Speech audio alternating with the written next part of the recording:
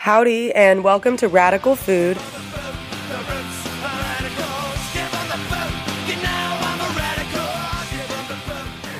I'm Logan Haley. Thanks for joining in on farmerv.com. This is the first episode of Radical Food, a podcast about revolutionizing our food system with regenerative farming and a radical change in how we grow, eat, and perceive food. So why do we need a change in the food system, and why does it have to be a radical one? Well, there's an estimated 800 million chronically hungry people in the world.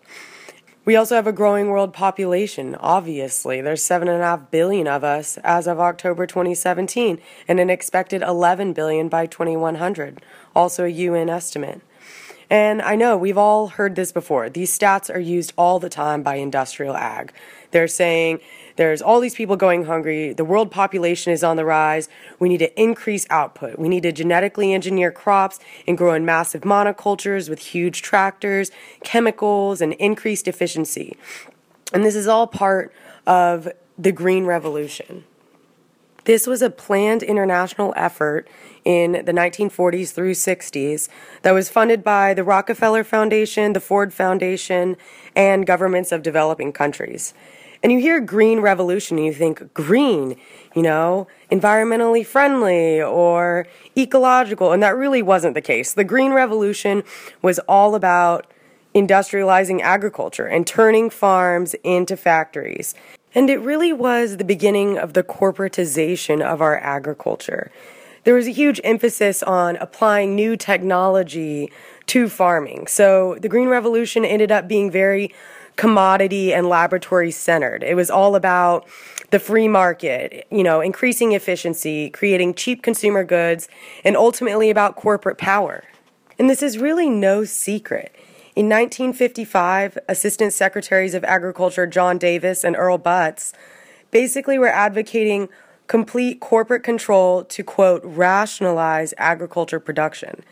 And they invented the term agribusiness, which basically symbolized the privatization of the food system as well as the division of agriculture into three components: the input processing industry, the actual farm, and the food processing industry.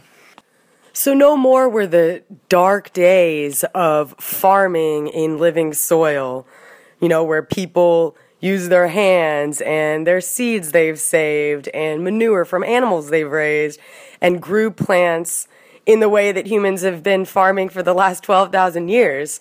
No, the multinational corporations were going to save everyone from that horrid task of being connected to your food, and instead they created an entire industry out of it. Well, actually 3 entire industries.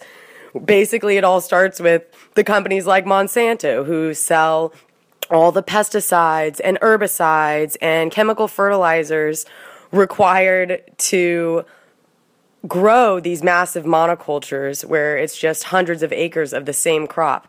And then there's the John Deere and the tractor companies that create all the massive tractors and equipment needed to grow the monocultures.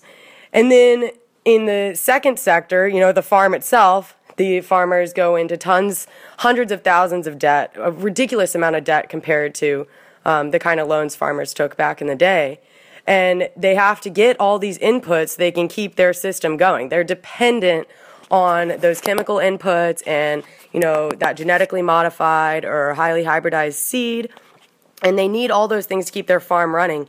And in the end, they're not even really growing food that they can eat. I mean, the industrial agriculture companies boast that farmers don't even have to eat what they grow in their fields anymore. They can go to the supermarket and buy it pre-prepared and pre-packaged, which goes into that third sector or industry that agribusiness created, which is the food processing. And that's why, obesity is on the rise and all the associated diseases with that. And all these health problems we're having in modern society are all linked to increasingly pre-packaged, pre-processed food that has no nutrient value.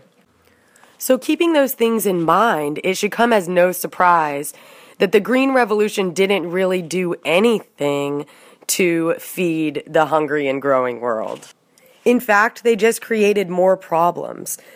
Problems like the environmental effects of extremely destructive industrial farming methods, water and air pollution, soil erosion, soil degradation, the exploitive system of farm labor in the U.S. and around the world, as well as the decimation of rural economies created by the corporatized food system.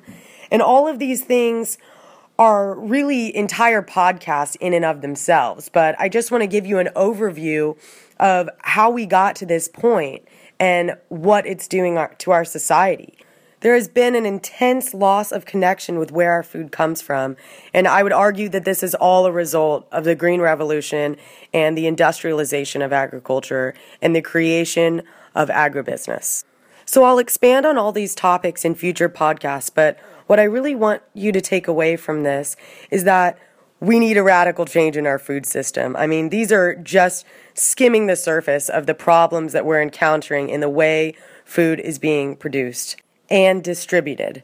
So I'll end with the point that hunger has never been created by a lack of resources or a lack of food. Hunger is due to an unequal distribution of food. And corporate control of the food system is only increasing that unequal distribution.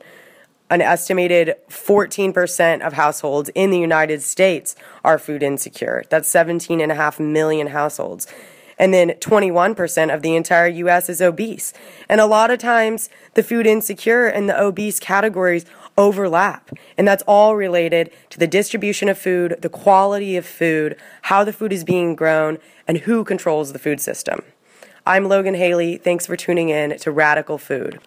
Hopefully you'll join me for my next episode where I discuss the small farms revival and talk about some really inspirational folks that are working towards that radical change that we need. Have a good one.